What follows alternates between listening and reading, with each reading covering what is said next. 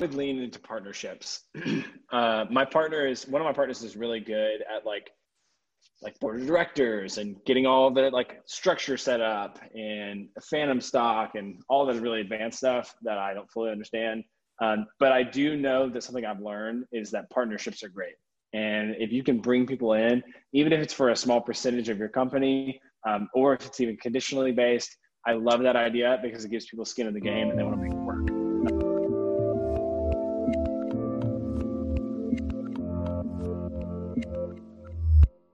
Hey everyone, this is Devin Miller here with another episode of the Inventive Journey. I'm your host, Devin Miller, the serial entrepreneur that has started several businesses and grown them to 7- and 8-figure companies, as well as the CEO and founder of Miller IP Law, where we help startups and small businesses with their patents and trademarks. And today we have another great guest on the episode, Evan Knox. And Evan graduated from high school, joined the Church Mission Foundation, did some work for the church for a period of time. And his wife, I think, graduated from Michigan State, and they were working to pay off some debt. And throughout all of that, he decided he was going to start what was called caffeine marketing, because he wanted to help out with his dad's business originally. And good job, way to be a good son and help out your dad. And then once your dad and I think your grandfather had passed over a period of time, you decided, hey, you wanted to start transition over and start helping other startups and small businesses, and kind of shifted from what would be social media marketing to more of a marketing strategy or more of a holistic look at it, and developed a business that you did over a period of time with some partnerships, and you've grown it then kind of to where you're at today. Is that a fair summary of your journey? Yeah, that's pretty good. I like it. All right. Summary so far. So now that I've given the quick intro, why don't we dive in a bit deeper? So tell us a little bit more about your journey and how you got started. Absolutely. So I originally started doing marketing when I was working for my grandfather. So I would work at his jewelry store here in the Atlanta area, and he would teach me. I mean, I was like a teen. I was like maybe 12, 13 years old or so. And he would take me aside. He'd be like, all right, we're going to place this ad in the Atlanta Symphony. Here's what we're going to say. We're going to use these pictures. These are some of our most popular products. Here's what I think sort of appeal to this demographic. Here's why we're choosing this ad, this format, et cetera. And I really thought all of the strategy of that was really interesting, even at a young age. And then it really became interesting to me when I was working at a nonprofit in Charlotte, and like half my role was marketing there. And I loved the math and strategy side of it. So the paid advertising. One thing, I'll jump back just a little bit in your journey, just because I thought it was interesting. So you started out right out of high school. You went in and did work for a church, or did Church Mission Foundation. Is that what you mentioned, right? Yep. So I went from high school to join an organization called YWAM. So it stands for Youth with a Mission. And essentially you get to be like a mini missionary. Like you don't have to commit to be there for years or your whole life. You get to go out there for 6 months at a time. And so I joined YWAM to go, and I lived in Australia and then Thailand, and did essentially like Christian mission nonprofit work with them. And then eventually I went back to Georgia and then went to Colorado to do their school. So they have like a university system. And so I went there, and then I started to work at a church in Colorado, met my wife in Colorado. We moved and went down to Charlotte, so the East Coast, and worked at a church there called Elevation Church. And then at that point is when my dad passed away. So my dad was a business owner. Just real quick, and then we'll absolutely dive into that. So one thing I thought was interesting, one of the reasons I hit on that, so I served a religious mission for my church as well. So I'm a Church of Jesus Christ of Latter-day Saints, also known as LDS or Mormon. But I was in Taiwan for a couple of years, and that's fun. Different. But I also went abroad and did that. Learned that's where part of my Mandarin Chinese, and I went back after I got done with that and added that on as a double major. So I just thought it was an interesting commonality that we've at least done in different forms or fashions done missions for our churches. So I think that was cool. So I loved that. Yeah, and I saw I met a lot of like LDS people over in Thailand, because you're like the only other non-Asian ethnicity out there, so you're like, oh, hey, stick out a little bit more. Hey, we're the only other people that, and especially for the missionaries that wear white shirt and tie and suits and whatnot, you certainly stick out a bit. Yeah, just a little bit. We were like riding on a tuk-tuk one time, which is like a little motorcycle thing. And then we came up on a traffic light next to some guys on their bikes, and they're, the full outfit. So that was awesome. We were like, hey, how's it going? Like, they're like, oh, hey. It was a great time. We really enjoyed that moment. So, all right, cool. That just it was a bit of a side note, but just find it was interesting the commonalities there. So you did that for Mission Church, and before so you had your dad. You were starting to jump into that. What did you decide to? What made you decide to leave the church? The church mission, and to transfer, to adjust? It was more of you wanted to help your dad, or you wanted to do something different, or how did you kind of make that initial first transition? Yeah, so I definitely loved working for my family growing up. It was full of, I'll say every day was interesting because a family business, there's like different levels of health. And I'd say ours was in the middle. Any day it could go a different direction. But it was really cool and I really enjoyed it. But my grandfather was the one who actually, so my dad owned a diamond company. So he would import diamonds from Israel and sell them to people like my grandfather, like different jewelry stores. So he did more B2B. And then he also helped some of my grandfather's jewelry store. But then my grandfather actually ran the brick and mortar retail jewelry store. And my grandfather, when I was like 17 or 18, he came up to me, I think it was like 18 or something like that. He's like, hey, Evan, I'm not allowing you to work in the jewelry business. He still tells me this to this day. Like, it's like one of his more, I think it's actually one of his more proud moments because I feel like, and I don't know that he's correct. Like, I think that I probably could have made it work and, done well in that. But I think to him, he feels like that was the limitation for me. If I would have stayed there and stayed in the business, he felt like there was more out there for me than that. So that was why I didn't stay in the jewelry industry with my dad and my grandfather. And then why I went from ministry over to essentially business, like just marketing business instead of just nonprofit marketing, was that my dad had actually passed away. So I came down to Atlanta and I thought to myself, you know what? I really want to learn a lot more about business. My dad's no longer with us and my grandfather's about to retire, but I can help other business owners like them. And I really did enjoy this idea that I could get really up to speed on all the different types of businesses, which is actually really helpful because now I have caffeine marketing, but I'm also a partner in a group called Tactos. And Tactos is a holding group where we acquire, grow, and sell businesses. So we essentially it's like Fixer Upper, but for businesses. It's really fun. Yeah, it's really cool. And so anyway, we do that. And my diverse skill set of marketing with working a lot of different B2B, B2C companies, making that profitable for them has been really helpful for our investments. So it's really cool. So one question, diving back to a little bit in here. So you started caffeine marketing, did that. You wanted to help your dad's business and help the family businesses. And then you said both your dad and your grandfather passed away over a period of time? So my dad passed away and my grandfather retired. So he had been working in it 55 years. He had owned his store and then he essentially handed that over to my uncle. And, my grandfather, just because he can, and I think he likes to do it, he'll go in like once every other week and just do something, kind of piddle around. But people love to see him. He really is almost like he's one of those people, and I kind of think I'm a little outgoing, but he is on a different spectrum. Like he is incredibly gifted with people. It's taught me everything I know about communicating with people. I'm probably an introvert that he has helped shape me to communicate with other human beings. And we would walk in just the middle of Atlanta, like just everywhere we went, he knew somebody or somebody knew him. And it just even so much true that I went to my skis had busted. So we live in Atlanta, so we can't actually snow ski out here.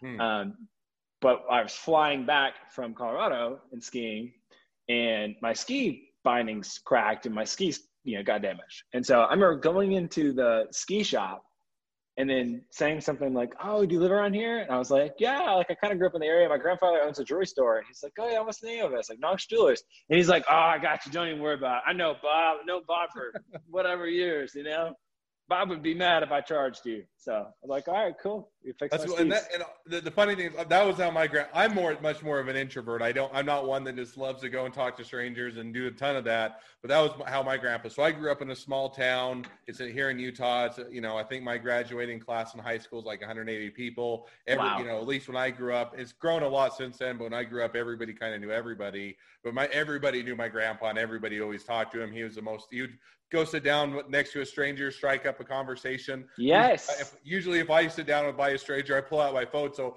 I don't have to strike up a conversation. But I think that personality type and that is really cool. That some things to learn from both our grandpas. 100%. And that's what made him so special. And mine's still with us, but he's really old, you know what I mean? So he's not as quite, getting it going as he used to be. It takes him a little longer to walk across the room. That's all. All right. So now jumping back or taking off of our side and jumping back to the conversation. So dad passed away, and sorry to have your dad pass away, and grandpa retired. So how did you, and uncle takes over the business. How did you how did you make the transition to going from working with the family business and running that to kind of starting your own business or putting more of an emphasis on building clientele and doing all those type of things? Mm-hmm. So when we moved down from Charlotte, I thought to myself, oh, golly, I've been doing this church thing for a while. I was like, I just need to have a little break. It's like, I'm just going to get a normal sales job. And then I went and got a job at a car dealership because my friend told me that was like a really good way to make money. And about 3 weeks into that, the owner was like throwing things across the room of the car dealership and was like yelling at people and cussing them out. And I just thought, this is not what I want to do. Like I have this, I know I could start this thing, cafe marketing, but I just know it's going to be so much work. And I knew how much work it was as a kid to start little quote businesses, like to hire my friends out to do lawn care or like do marketing for a little lawn care business or move people or whatever. I knew how much work that was. I thought, man, if I'm going to like actually do this is going to be a lot. And my wife was like, you need to do it. Like you could totally do it. And so she kind of like, I don't think I was nervous to do it. I just almost, I don't know. I was like, God, it's just so much effort. And she was like, just go freaking do it. And I was like, okay, all right, whatever. So building clientele was especially hard. And it was hard because I didn't have any capital. And in fact, we had around $90,000 in student loan debt when we got married. And by that point, we probably had like 60 or so left. And so, yeah, I was about every client I got was about paying the bills and paying off student loan debt. So I couldn't reinvest. I just chose not to reinvest my own advertising and instead just do like organic growth. Okay. So you did that. And how long ago was that? When did you just kind of start doing your own thing with caffeine or branching out from the family business? So I started caffeine maybe 3 or 4 years ago. Yep. But yeah, I started all organic and then trying to balance paying off student loan debt. We paid off all of our debt within 3 years of being married, which is like super cool. And we love that. And then at that point, it was a lot easier to run caffeine because we were not operating like really nervous all the time, it felt like. And yeah, then creating my own paid strategies, creating a marketing funnel, creating a sales funnel. And then you mentioned it in the intro, but I started thinking, all right, I really want to do social media marketing, right? Because it's kind of this new thing, intimidates a lot of business owners. But then I found the real thing that the business owners were looking for was somebody to help them grow their company. And they didn't know how. And so they were kind of just trying stuff, like throwing stuff on the wall, hoping that it would ultimately be the thing to help them grow their company. But in reality, they needed a guide or somebody to help them come in there and give them a strategic vision and a marketing plan and execute on it because they either didn't have time, didn't have the team for it, whatever. And so that's why we pivoted from doing social media to do more like overall marketing strategy and execution. So now we do websites, paid advertising, messaging, really anything that is going to make marketing profitable for these small business owners. Okay. So you did that. Now you made that transition, getting your own thing going, got the student loans paid off, or starting to finally be able to reinvest in the business. now you look and say, now what's the next 6 months to a year look like for you? Where are you heading? What do you think? Where do you think the marketplace is? Where are you going to position yourself, and how are you going to keep growing? So this year has been one of my favorite years in business. And the reason is because I've really leaned into this partnership idea. And when I started, it was just me, right? Like I was like, I'm just gonna figure it out myself. And part of me, I think, just didn't study as well. It was like, I just want to be my thing, which is totally fine. That's a totally reasonable request.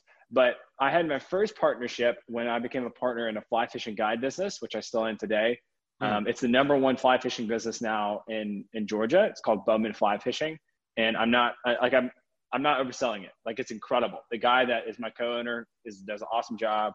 And so when we came together for this partnership, I thought, man, there's something really to this, because while I love working with clients, I really love working with partners, because when you've got somebody in there in the trenches with you, you're kind of going arm to arm with them. You're figuring it out together. It's no longer this, hey, I don't know if like this X number of dollars per month is worth it, that I'm paying this agency or whatever. It's never like how do I reduce this expense at all times? It's how do we grow this together? So it becomes a different question for the other person on the side. And I really enjoyed that, because we could do better work. We could do it with a lot more trust. And so then I met these two other guys. They have a similar vision. They have different skill sets. One guy is really good at finance, as well as like networking and building relationships and deal making. Another guy is great at operations. And so we formed a group called Tactos, which is what I mentioned earlier. And that's when we either acquire a business or we acquire a percentage of a business. And then we either take on ownership, like we take over operations, or we have them implement a system. And then, turn around and sell them. So it's really, really fun, because it's no longer, it's just tough when I feel so bad. And that's why I started Caffeines, because I feel bad for the business owner, because they know they never got into their business to do marketing. They got in there because they had an awesome product or an awesome idea, or they wanted to do something like fly fishing guiding, So it's tough because they're having to balance it. Like, they're just always unsure. So I like the partnership. No, I think that's cool. So one question, maybe it's kind of a side note. So you mentioned, that you guys go out and you find businesses that you'll either take over, acquire, invest in, or whatnot. How do you identify which businesses you look into that you want to partner up with, take over, acquire, and everything else? Is it just, hey, this one looks like it's a good opportunity. This one looks like we have the skill set. This one looks like it's floundering. We can get a good, good purchase price at it. Or how do you kind of make those decisions? So there's it's a spreadsheet. Like, it's an Excel spreadsheet that we enter in different values for our exact like deal making recipe to make sure it's a good fit for us. I'll say characteristics are typically that it's past its first year, so that it's got like a proven customer base, proven demand, a proven growth rate. For sure, opportunities that we can help with or inefficiencies for our operations guy. And then another one is marketing. So if they're not doing any marketing, or they're not doing great marketing, that's a huge upside for us, because it's just about plugging and playing our strategy. And then the company becomes vastly profitable. So that's also really important. Or you might have an owner who's disinterested or disengaged or wants to try something new. A lot of business owners want to become entrepreneurs, and they want to start multiple businesses. And after 10 years working on one business, they're kind of tired and they need somebody else to take it over. So it's, so it'd be, I would say, not a brand new business. It's got to have some traction. It's got to hit a certain number of revenue. Generally, it's over $1 million in revenue. And then beyond that, we like online businesses just because they're easier to scale. We're looking at a couple right now that are not, they're like a hybrid brick and mortar and online, but we do like online because economies of scale is really good. So it's just a simpler equation. It's like, all right, if you sell X number of goods, then here's the cost of goods sold, and here's how much net profit you have. And that's what we can work with for our advertising budget. So it's just simpler. That's all. All right. No, that makes perfect sense. And sounds like it's a fun thing where you get to diversify, get to work with different businesses and get to dip your toe in a lot of different waters. So it sounds like a fun way to approach things. Well, as we start to wrap up towards the end of the podcast, I always ask 2 questions at the end. So why don't we jump to those now? So the first question I always ask is, throughout your journey, what was your worst business decision and what did you learn from it? This is my favorite question. I'm so glad that you asked it. My worst decision was to take profit from the company and buy MoviePass stock. That was just ridiculous. No, I wasn't like irresponsible. I didn't take some like absurdly large number or take all of our profit or whatever. But when I like a distribution, I took a distribution, essentially took that and bought MoviePass stock, which is so funny because I learned so much from doing that. And one is have integrity across all my investments. So like I would never run MoviePass the way it was ran, but I was just caught up in the emotions of it. And I was like, oh, it's hot, it's new, you know? But running a company at a loss is not something that I am personally a fan of. So I was like, why did I invest in that? And then also I knew to just stay in my lane. Like, Evan, if you want to play in the stock market, just go get an index fund, or go make a subscription to Motley Fool. Like, don't go do your own thing. So that's my worst business decision. But I loved MoviePass. It was I never understood how they were ever going to make any money, but it was great to use their product while it was a business because I could go watch a whole bunch of movies without having to pay a ton of money. So yes, we could cost them $250 per month for every $10 that took from us. So it's great. Exactly. It was a great product. Now, I never understood how they were ever going to make any money, and I never understood the business model, but it was a cool idea. So yeah. If you can bring back MoviePass, I'll be your first customer. Okay, good. Noted. Although right now, with all the theaters closed, I don't even know how you'd bring it back. So you might have to wait a year or two. It probably would have gone under anyway at this point. Exactly. All right. Second question I always ask is, so now you're talking to startups and somebody that's just getting into startups or small businesses, what would be the one piece of advice you'd give them? I would lean into partnerships. One of my partners is really good at like board of directors and getting all the like structure set up and phantom stock and all the really advanced stuff that I don't fully understand. But I do know that something I've learned is that partnerships are great. And if you can bring people in, even if it's for a small percentage of your company, or if it's even conditionally based, I love that idea because it gives people skin in the game and they want to make it work. But buyout clauses is really important too. We've bought businesses where they have been soured. So like those relationships have soured, but at a macro level, my experience has been great with them so far. All right, fair enough. So, all right, well, I think that's a good takeaway. And I think that if you can find a great partner, it's absolutely somebody you can lean on, and it makes all the difference. And if you get a crappy partner, it can also sink the business. So I think that's the balance, is to find a partner that will help rather than hinder the business. So I think that's a good thing to keep in mind as you're getting going into startups and small businesses. Well, as people want to now find out more about your services, they want to use your marketing services, they want to be an employee, they want to invest in you, they want to be your next partner, they have a business to pitch for you to take over, acquire, any or all of the above, what's the best way to reach out to you?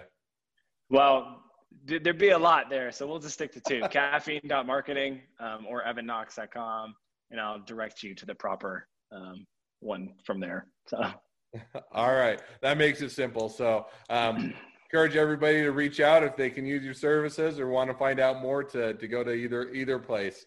Well, Evan, thank you for coming on. It's been a pleasure. Now, for all of you that are listeners, if you have your own journey that you'd like to tell, feel free to go to inventivejourneyguest.com and apply to be a guest on the podcast. We'd love to hear your journey. If you're a listener, make sure to click subscribe so you get a notification of all the new episodes as they come out. And lastly, if you ever need help with patents and trademarks, feel free to reach out to us at Miller IP Law. Thanks again, Evan. It's been a pleasure. Wish the next leg of your journey even better than the last. Thanks. I appreciate it. Thanks for having me.